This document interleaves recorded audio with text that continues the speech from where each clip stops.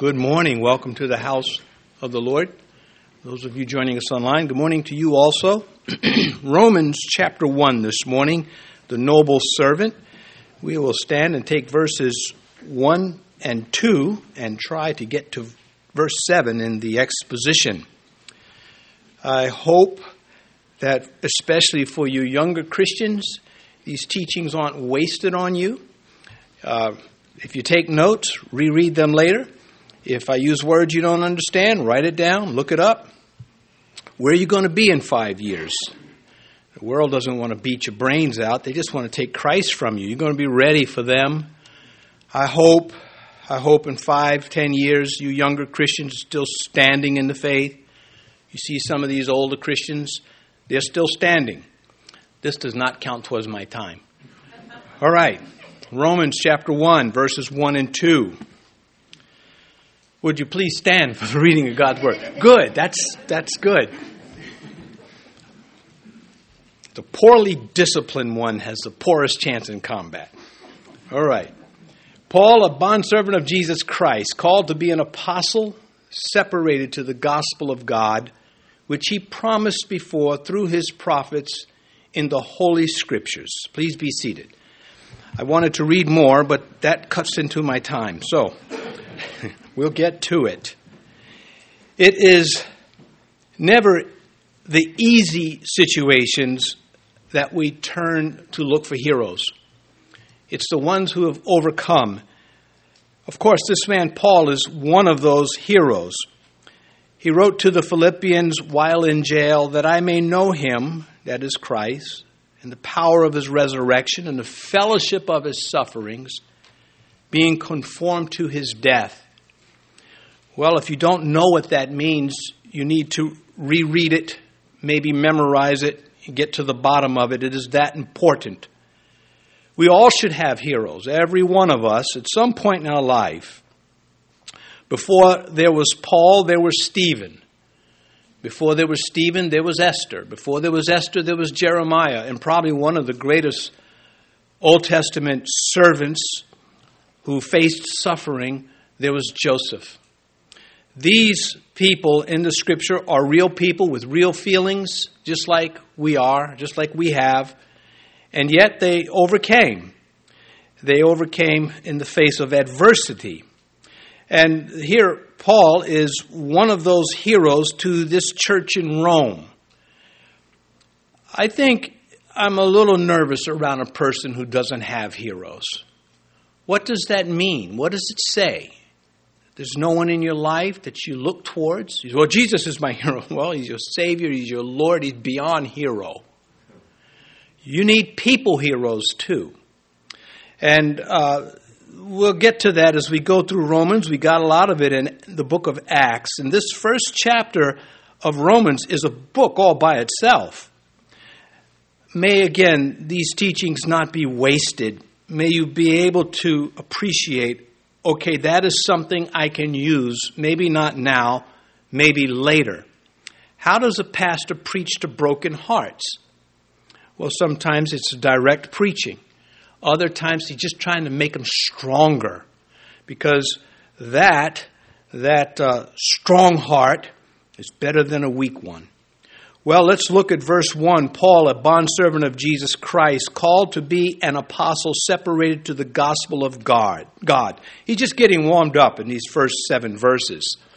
But already you can get a sense that he's percolating, he's beginning to bubble as he writes. I don't think he sat down and said, I'm going to write 16 chapters.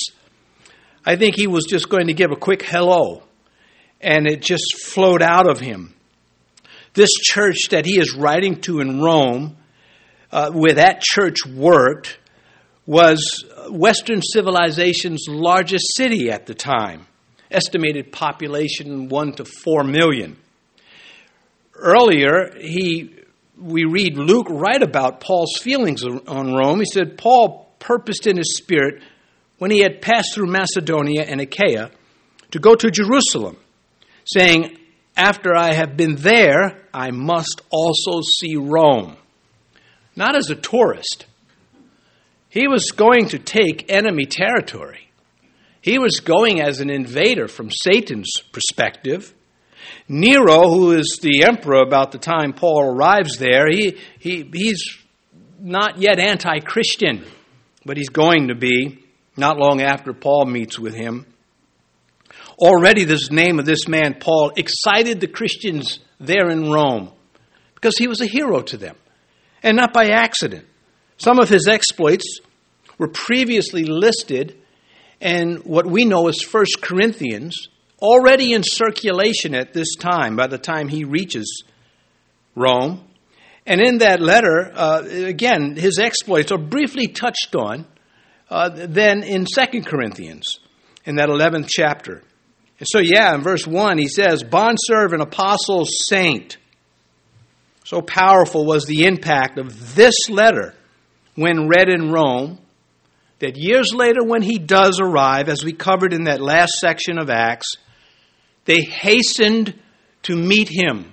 They came out 30, 40 miles just to love on him and receive him while he was still in chains. They were not ashamed of him. There was too much love for that. And he had done nothing to deserve shame in the first place. He was one of their heroes. And this Roman letter endeared that church in Rome to him even more. Where he says bondservant, that Greek word is slave. The reason why the translators use bondslave, my best explanation for that is they're giving us an interpretive rendering, which they do from time to time. It's not out of context. I would prefer they did not do that, but they've never called me to ask. Well, over a third of that population in Rome were slaves. And Paul is identifying himself with them also. He doesn't have to. He could be writing to a bunch of free men. He's still going to say, I am a slave of Jesus Christ. And how we look at that word slave in the eyes of the apostles, I think is very important to us. So we'll better know how to serve this Jesus because we are his property. Willfully. That's the bondservant part. Even though Paul enjoyed that rare and much prized status of a born free citizen of Rome, he still says, I'm not as free as you might think I am. I think Alan Redpath it was that said, you're never really free until you are not free to be free of Christ. I have discovered that. It hurts sometimes, but it's worth it. He wrote again to the Philippians, but what things were gained to me, these I have counted loss for Christ. My freedom as a Roman citizen to go anywhere that I want in the Roman Empire, I would rather go where Christ wants me to go. I give up that citizenship, dual citizenship, but it is secondary to my citizenship in heaven. And when Onesimus the slave was saved by Paul while Paul was in chains, he became more than a slave. Paul wrote to his slave owner Philemon in the verse 16 of Philemon. Paul says about Onesimus, no longer as a slave. Receive him no longer as a slave, but more than a slave, a brother, a beloved brother. That's what he says. Especially to me, but how much more to you, both in the flesh and in the Lord. There's so much doctrine, so much practicality packed into that. He's a beloved brother now. And he can be useful to you in this life, things about this life, and things in the spirit realm, things of Christ. In the Old Testament, how this bondservant became the interpretation of the translators, it is because in the Old Testament, the slave that did not want to be free of his master went beyond the definition of the mere word slave. In Exodus chapter 21, God says this about those servants who did not want to be free of their master. In verse 5, Exodus 21, if the servant plainly says, I love my master, I will not go free, then of course it goes on to develop the thought that that servant would be taken to a post and an awl would be pierced through his ear, and that would identify him forever as a willful servant. Love propping up the whole thing. And so it no longer means one who is no longer free. It means one who does not want to be free. We like to say that love held Jesus to the cross, not the nails. Well, love, not chains, is to hold the believer to Christ. It's the love of Christ that compels us. And a good test to see how that love is doing is, how do you feel about those who aren't so lovable? He says a bondservant, a willful servant, that is, of Jesus Christ. In this letter, Paul uses the phrase Christ Jesus 10 times and 23 times Jesus Christ, emphasizing the role of Christ as Master and Messiah, but personal. It's personal with him. It just comes out. 3 times in these 7 verses he mentions Jesus Christ. It's not a redundancy. It is excitement. In the book of Deuteronomy, at the end of the life of Moses, we read this phrase, Moses, the servant of Yahweh. Well, Paul is saying the same thing, but he replaces Yahweh with Christ Jesus, therefore identifying Jesus with Yahweh, God, the Son of the Old Testament. 4 times in 8 verses we get Paul saying Jesus Christ. And of course, not in the vain way of the world. He followed his heart. This Jesus, whom he suffered so much for, gladly, is responsible for all of Paul's salvation, for his appointment as an apostle, for his victories, and for his place at the Lord's table in heaven. And he never forgot it. I don't think any Christian does. I don't think any born-again Christian ever forgets the package that comes with salvation. In this life, in the life to come. Called to be an apostle. Now let me back up on that statement, not take it back, but to also say things may dim every now and then, but they're still there and we can still see them. Called to be an apostle. The called apostle writing to called saints, as verse 7 will tell us. Paul placed himself on the same level as the other 12 apostles because that's where Christ put him. And I have to stop here to point this out because people kept challenging his apostolic authority. So that right there, for you younger Christians, is a lesson.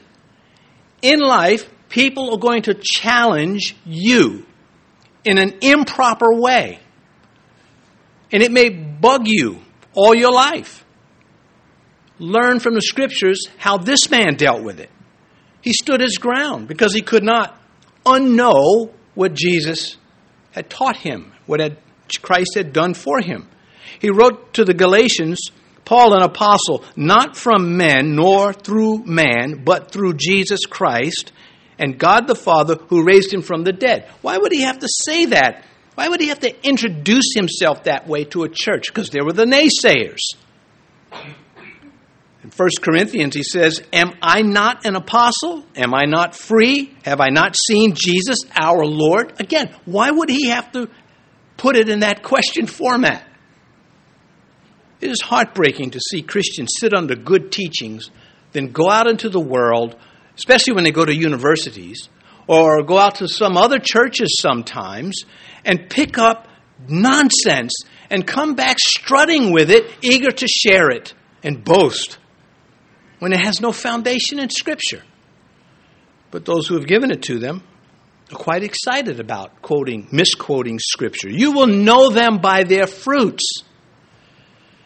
Back to this, Paul again, 2 Corinthians, this time, for I consider that I am not at all inferior to the most eminent apostles. This is a big deal. Because if he is not an apostle, or under apostolic direct authority, then his scriptures are voided. They don't count, but they do count because he is an apostle. And Satan knew what he was doing by attacking this man.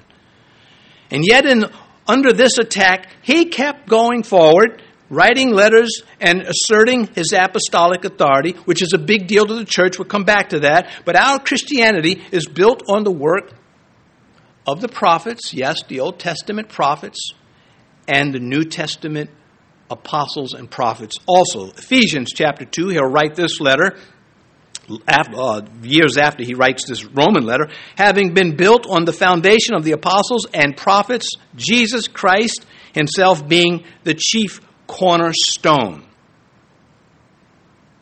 Well, those apostles were entrusted with building the New Testament church and overseeing our New Testament scripture. Pretty big deal to have the God of creation entrust you with such a position. If you are a custodian in a church, if it is your job to clean the bathrooms and mop the floors, and God has appointed you to that, it is every bit of a big deal with God as this appointment was with Paul. Paul gets into that in the Corinthian letter. In a way, he kind of says it, well, I'll just say it this way. You take away the person that does those things in the house of God, and everybody will find out real quick that we would like God to send somebody to do this. Everything you do in God's house for God is a big deal to the Lord and to his people. And it is Satan that comes along and tries to pump you up with false ambitions. They were entrusted with building the church, and that they did. Jesus built the New Testament on the foundation of the Old Testament scriptures, and not without it. Now, you young Christians, do you understand that? Are you able to repeat that to somebody? Do you believe it? Can you point to where it is in Scripture? Well, I just did in Ephesians 2:20, having been built on the foundation of the apostles and the prophets. You may say, well, Pastor, you speak like you got an attitude. Of course I got an attitude. I got a big chip on my shoulder, both shoulders, and it ain't going away against the lies of hell. And I think every Christian should. Some of you are more loving and gentle in your presentation. I can't be that. You can wrap it in a bow and, it's fine. I'm not coming against that. I would wrap mine in barbed wire. It's just how I am.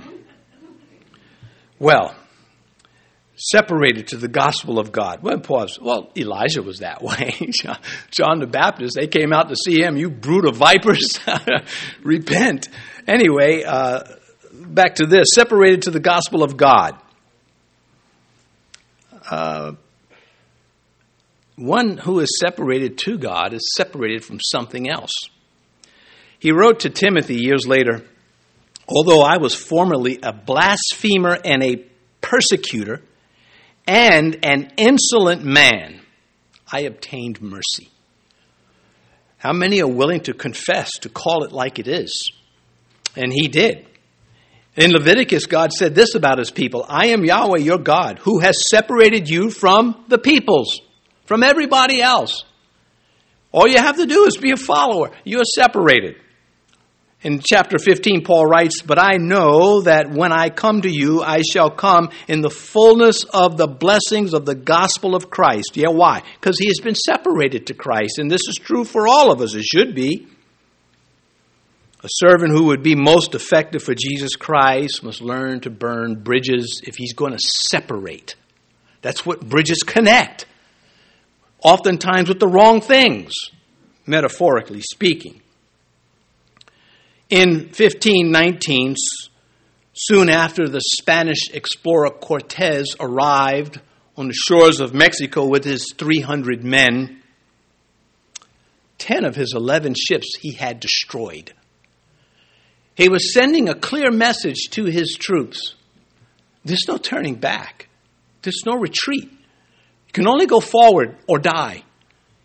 And within 2 years, the Aztec Empire was vanquished. Now, I'm not promoting or demoting what happened. My point is, there is a person that understood what it would take to get things done. Commitment, and commitment involves separation. And one reason why so many young Christians get done in is because they make unholy alliances.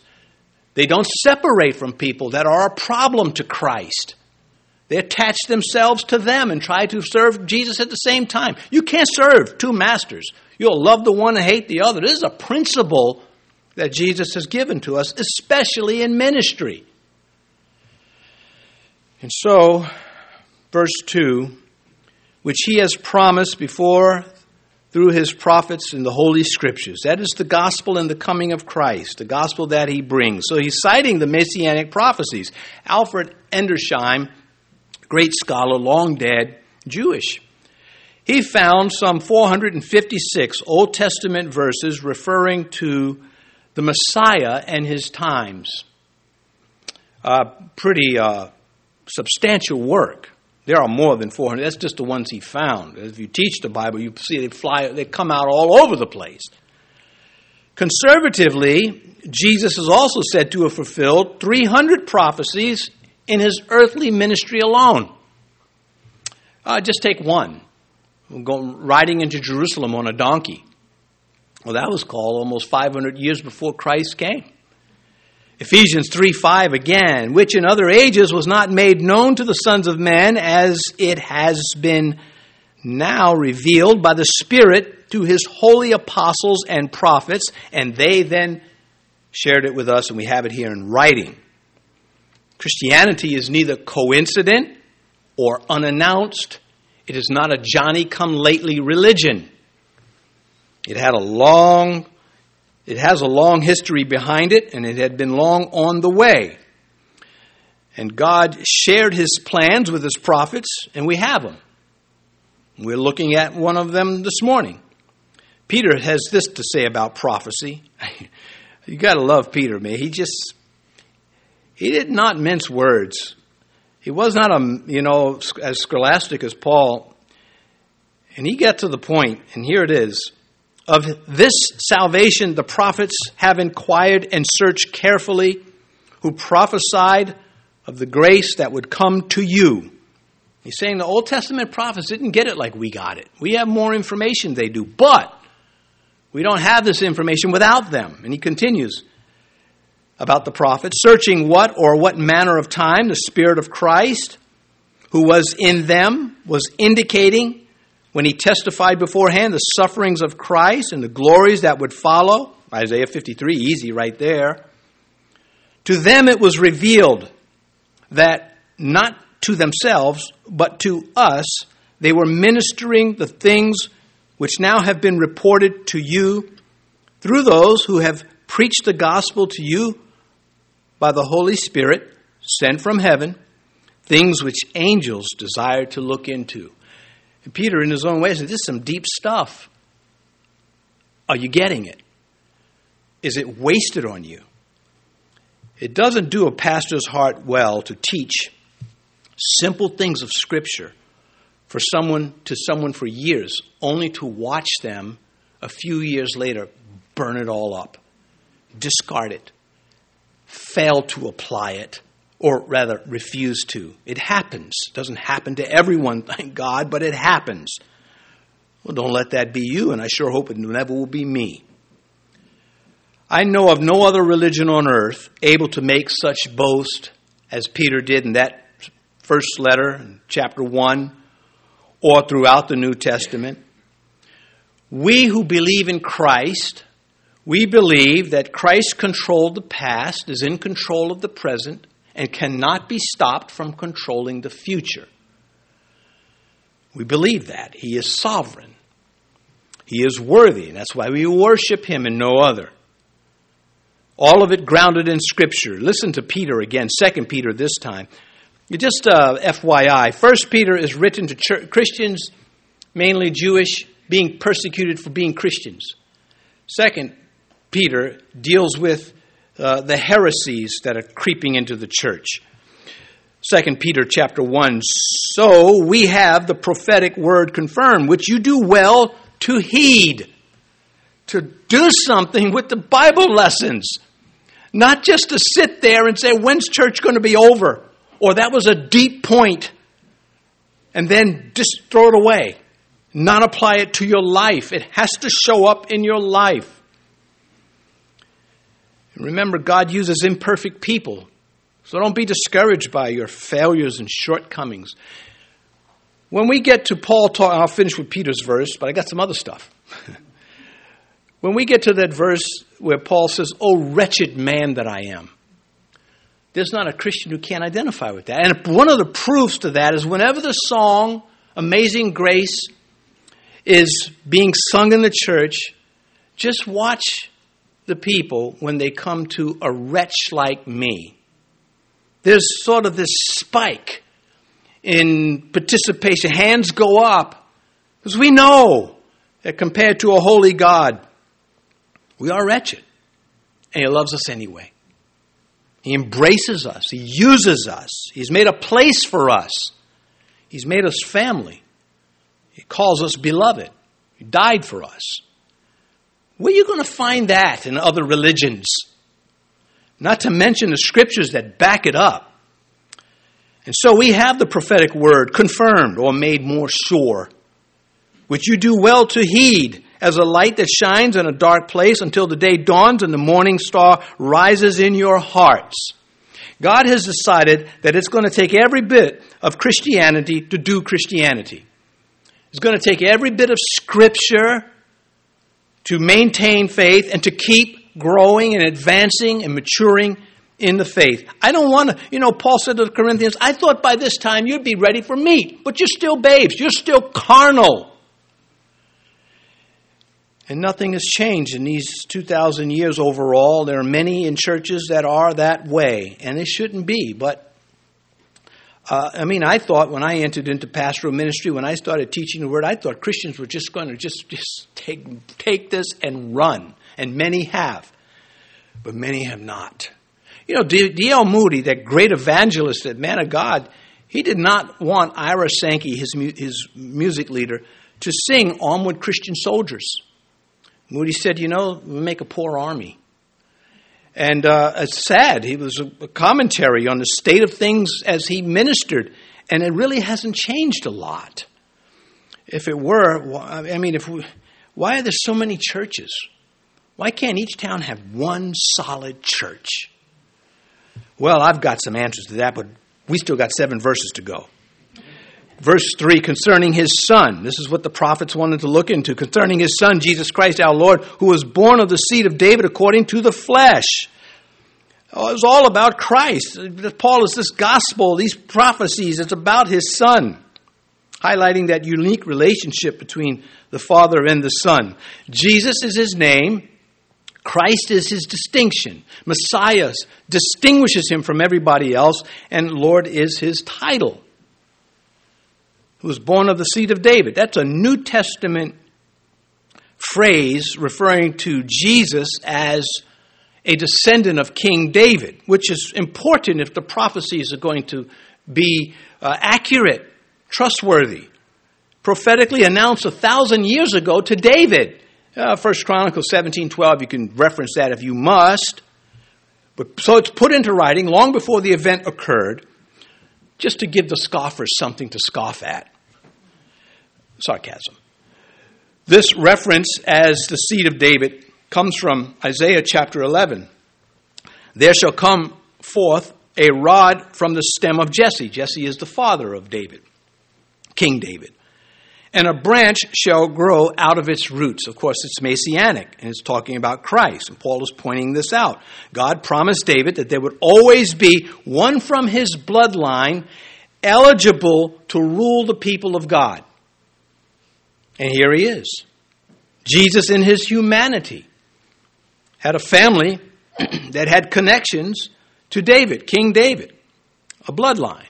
He was born in the house of Joseph. But he's not the son of Joseph. The Bible never refers to him as the son of Joseph. In fact, Luke says, supposing Joseph the father. Well, that still gave him the claim to the throne, born in the house of Joseph. That's why when you read Matthew 1, the book of genealogy of Jesus Christ, the son of David, the son of Abraham, is a big deal. It's linking everything that's going forward with all that has been revealed going back. And Mary's line that Luke gives us, Matthew gives us Joseph's line. Here's the house he was born in. He's got entitlement. Luke gives us Mary's line in Luke chapter 3, which gave him the human bloodline to the throne. And so no matter which way you turned, he had rights. He was from the tribe of Judah. He was from the house of David. And those in his day should have picked up on it.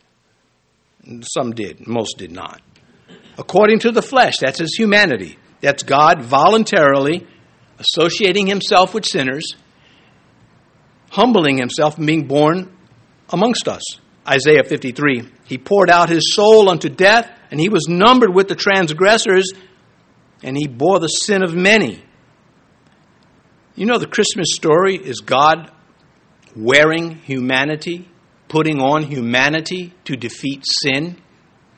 Isaiah 9, for unto us a child is born, unto us a son is given, and the government will be upon his shoulder. Well, for a Jew, he better be in the line of David. It continues, and his name will be called Wonderful Counselor, Mighty God, Everlasting Father, the Prince of Peace.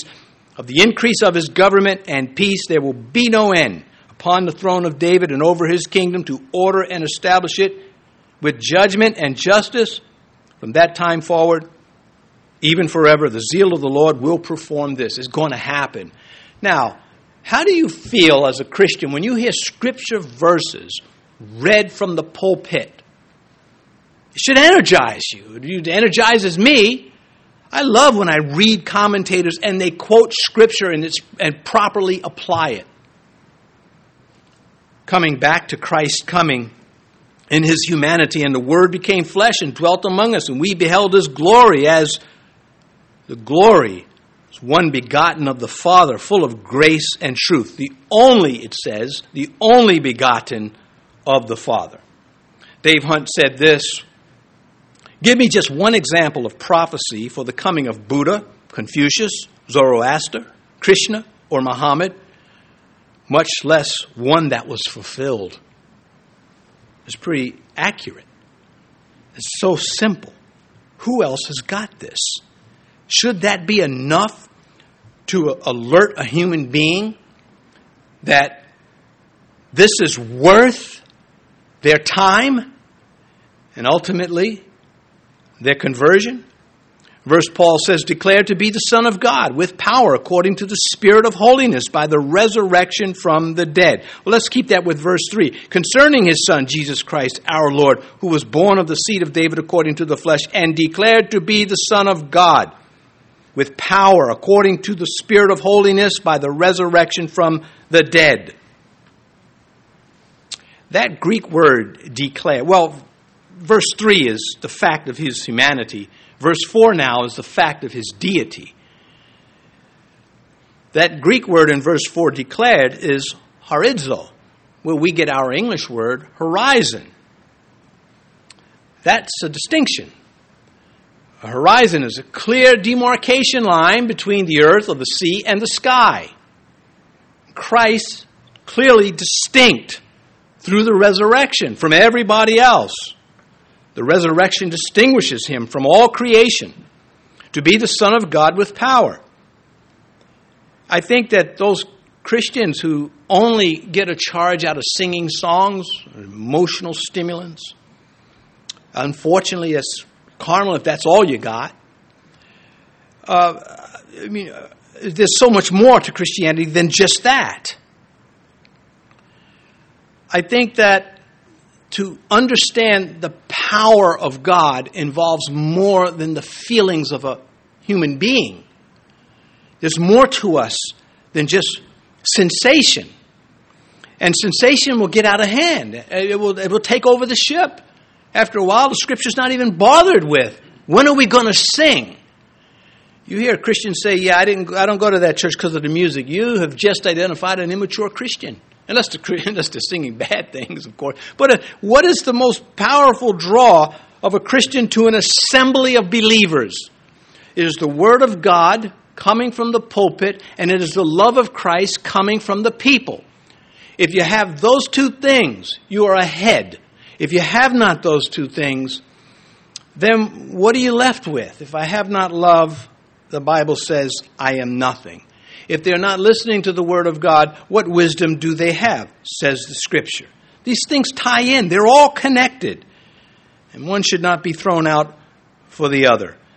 We read about in the book of Acts, this is a good metaphor, I better write it down. In the book of Acts, when that ship was sinking, they threw overboard the cargo. Well, in Christianity, if you're in dire straits, there's nothing in our theology to throw overboard. We keep it all because it's all right and it's all worth going down with. And that, if that weren't so, there'd be no Christian martyrs. I hope I didn't lose you on these things. To be the Son of God with power, the self-existent Christ, according to the Spirit of holiness. Now, we get the Trinity in this verse. The Father is mentioned, the Son, and now the Holy Spirit. Jesus is the one person that never had to apologize for anything he said. He never had to take back a single word spoken. Oh, I'm sorry, I shouldn't have said that. That belongs to sinners. Hebrews chapter 7, for such a high priest. Now, Hebrews written much later. He's looking back at the life of Christ, some 35 years before he wrote Hebrews. For such a high priest was fitting for us, who is holy, harmless, undefiled, separate from sinners, and has become higher than the heavens. Yeah, because he lowered himself to be one of us. But he was always equal with the Father. By the resurrection from the dead, the supreme note of his power in our eyes. You know, the Romans had no appreciation for the Jews. And yet in this church in Rome, there are Jews and Christians. And crucifixion was the lowest form of execution given to a criminal in the eyes of a Roman also. What king would a Gentile come to worship and adore who allowed himself to be Jewish and to be crucified? And yet they came until they took over. Because the Christians were preaching this about Jesus' crucifixion. Jesus said, "No one takes my life from me, but I lay it down myself." That's sovereignty. I have power to lay it down, and I have power to take it again. That's sovereignty and love in that one verse. So no one is forcing you to be crucified, and you are allowing this. Why? Because of you. Because of those to come. Because of those past. Verse 5, through him we have received grace and apostleship for obedience to the faith among all nations for his name. Well, taking the verse from the back, that all nations is for the Gentiles. That includes them with the Jews. Which, of course, Paul suffered so much for daring to think that Messiah was the Christ of the Gentile also. Where there is no saving faith, there can be no true obedience to Christ. So you take an antichrist person, for example, someone against Jesus, but they don't steal and they don't commit. Well, it's not being accounted to them as righteousness because that's in the Ten Commandments and they got those two right. It won't help them because there's no saving faith. For obedience to the faith, Hebrews 6, without faith it is impossible to please him. For he who comes to God must believe that he is. He must identify him. He must come to terms with the terms of God. And so obedience is a big deal with God, but it starts with saving faith. There are two types of faith that we get in the New Testament. The one where we have faith in Christ, we come to him, he's Lord and Savior. Then there's the one that allows us to continue on. What generates service. We serve by faith because of our faith. Now there are some brands of Christianity, or no, not Christianity, but there are some brand of Christians that turn obedience into oppression. Are you a snob Christian? Always looking down on those who are struggling? Maybe not. Maybe they don't dress the way you want them to dress. Now, of course, everything within reason. There is an appropriate and inappropriate attire in most places as part of the issue that Paul was dealing with in Corinth, with the women having their head covered and things like having their hair cut and things like that. There are some cultural things that we want to be sensitive to a point. But not to the point where we are so religious that we become not witnesses, not lawyers, but judges. Ecclesiastes 7. Do not be overly righteous, nor be overly wise. Why should you destroy yourself? That is a profound word from God. Obedience is never legalistic. Legalistic essentially is you've got to do these rules to get favor with God. Not grace, your work. That's what makes God happy. Well, true obedience does please the Lord. But it's not the whole story. However, on the other hand, there's this sloppy Christianity that thinks it can just sin carelessly. That drifts into flat-out disobedience. And Jesus said, if you love me, keep my commandments. Well, that's some pretty powerful incentive. So obedience will not allow us to embrace that which insults Christ. In other words, now you may be struggling with something. I'm not talking about a struggle. I'm talking about being an advocate for, a champion for that cause.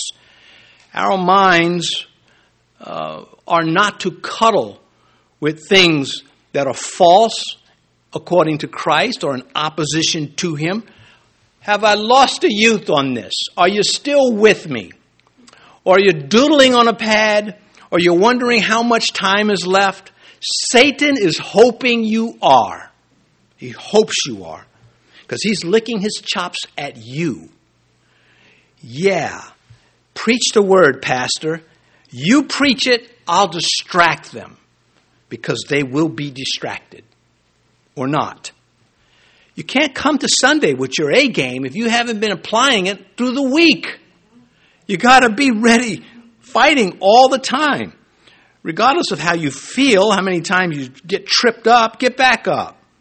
If you're blatantly flying the flags of sin in outright rebellion or insult to Christ and His cross and His Father, don't expect that grace to apply to you. Don't pick a fight with God. It's not worth risking your eternal destiny.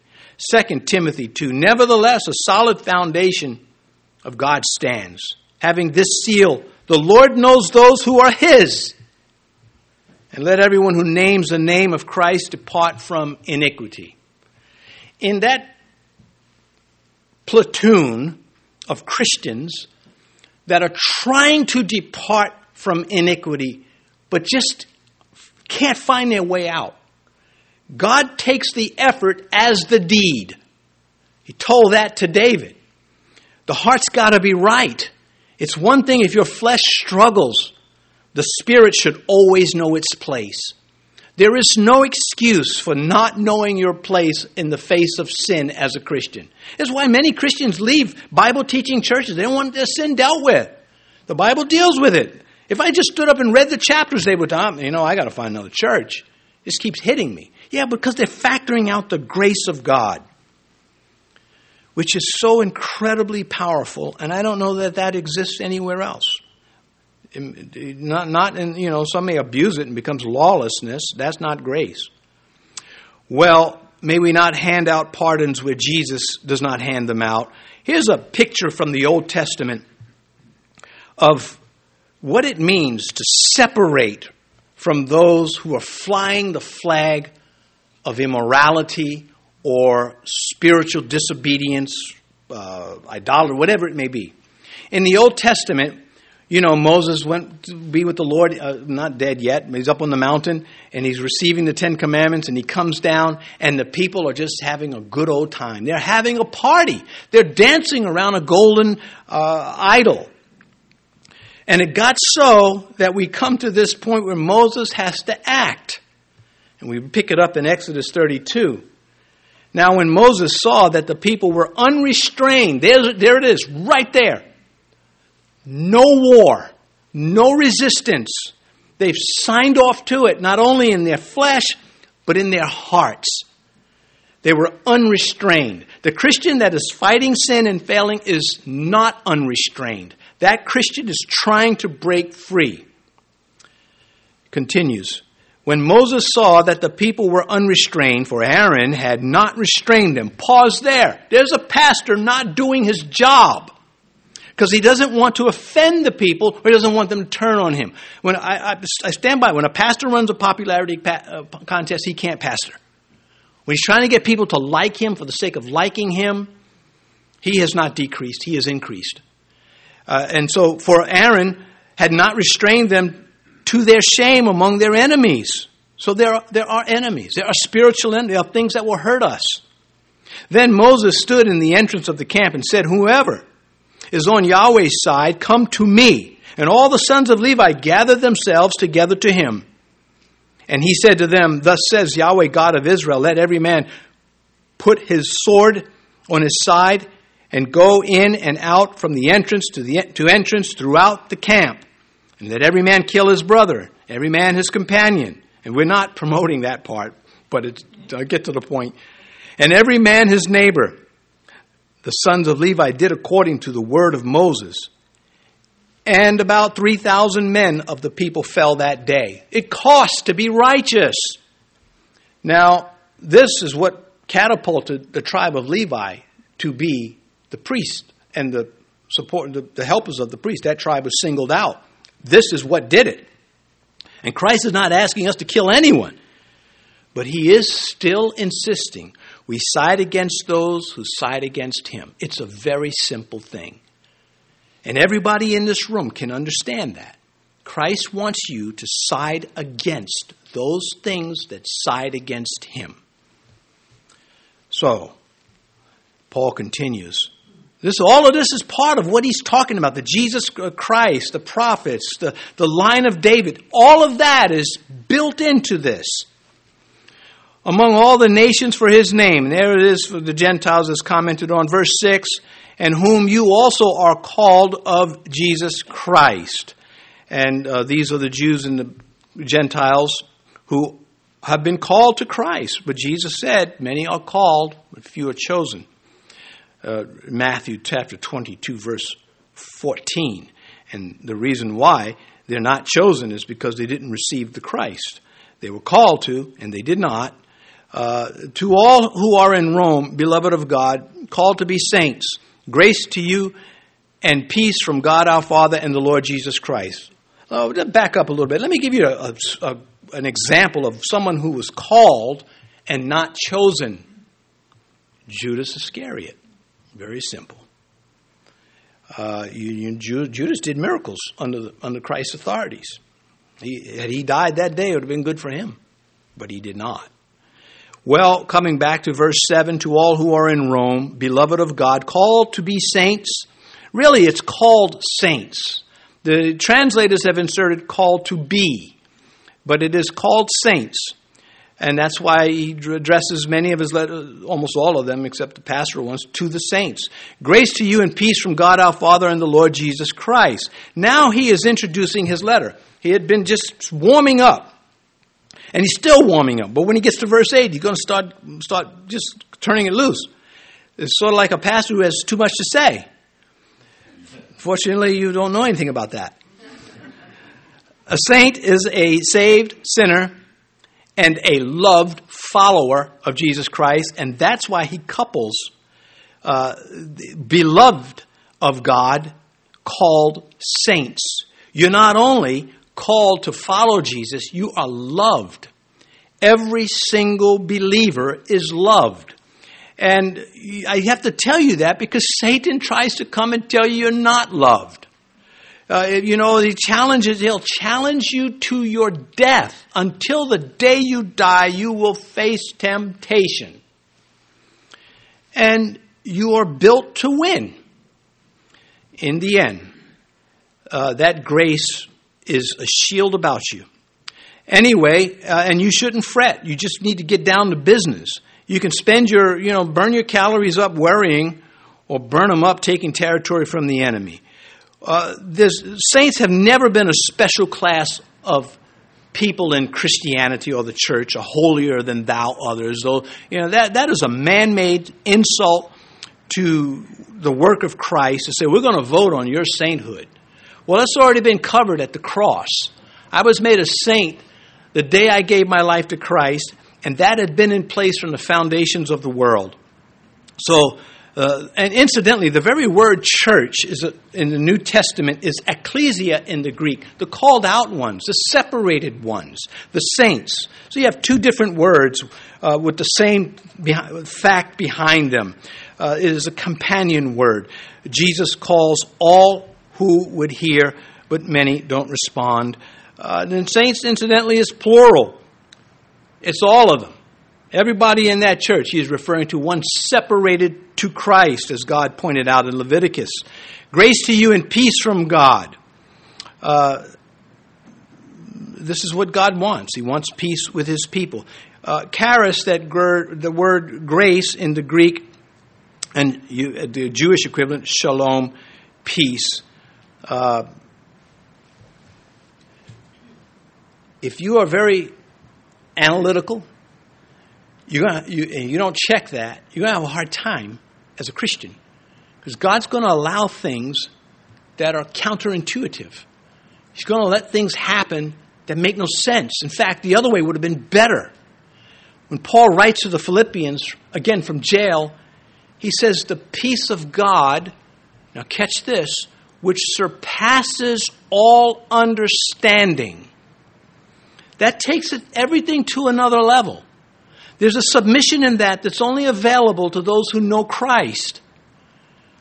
I have a peace that is not consistent with natural logic, but it has every bit of spiritual wisdom on it.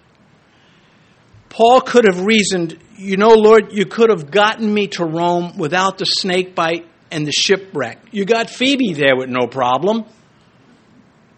But he had a peace still with God that went above all understanding. It does not mean that we stop being rational beings. It's that we do not let what our natural abilities understand to cancel what the spiritual man knows better. A brief picture of that is Peter walking on the water. A rational man would never have even asked. But because of his relationship with Jesus, he knew he could ask for things like this under those terms, and he got it. And then he lost it very quickly. But just understand, this grace and this peace to you, the goal of the Christian is to have that peace that surpasses understanding. And I got to tell you, it ain't easy to get there or it's to stay there. But it is worth going back to. It's better than a good restaurant that, I got to go back there. I want that peace that goes beyond understanding, that has in it submission. Fine, Lord, that's how you want it. I'll do without it. And it can be pretty tough at times, but it's better to have it than to be without it.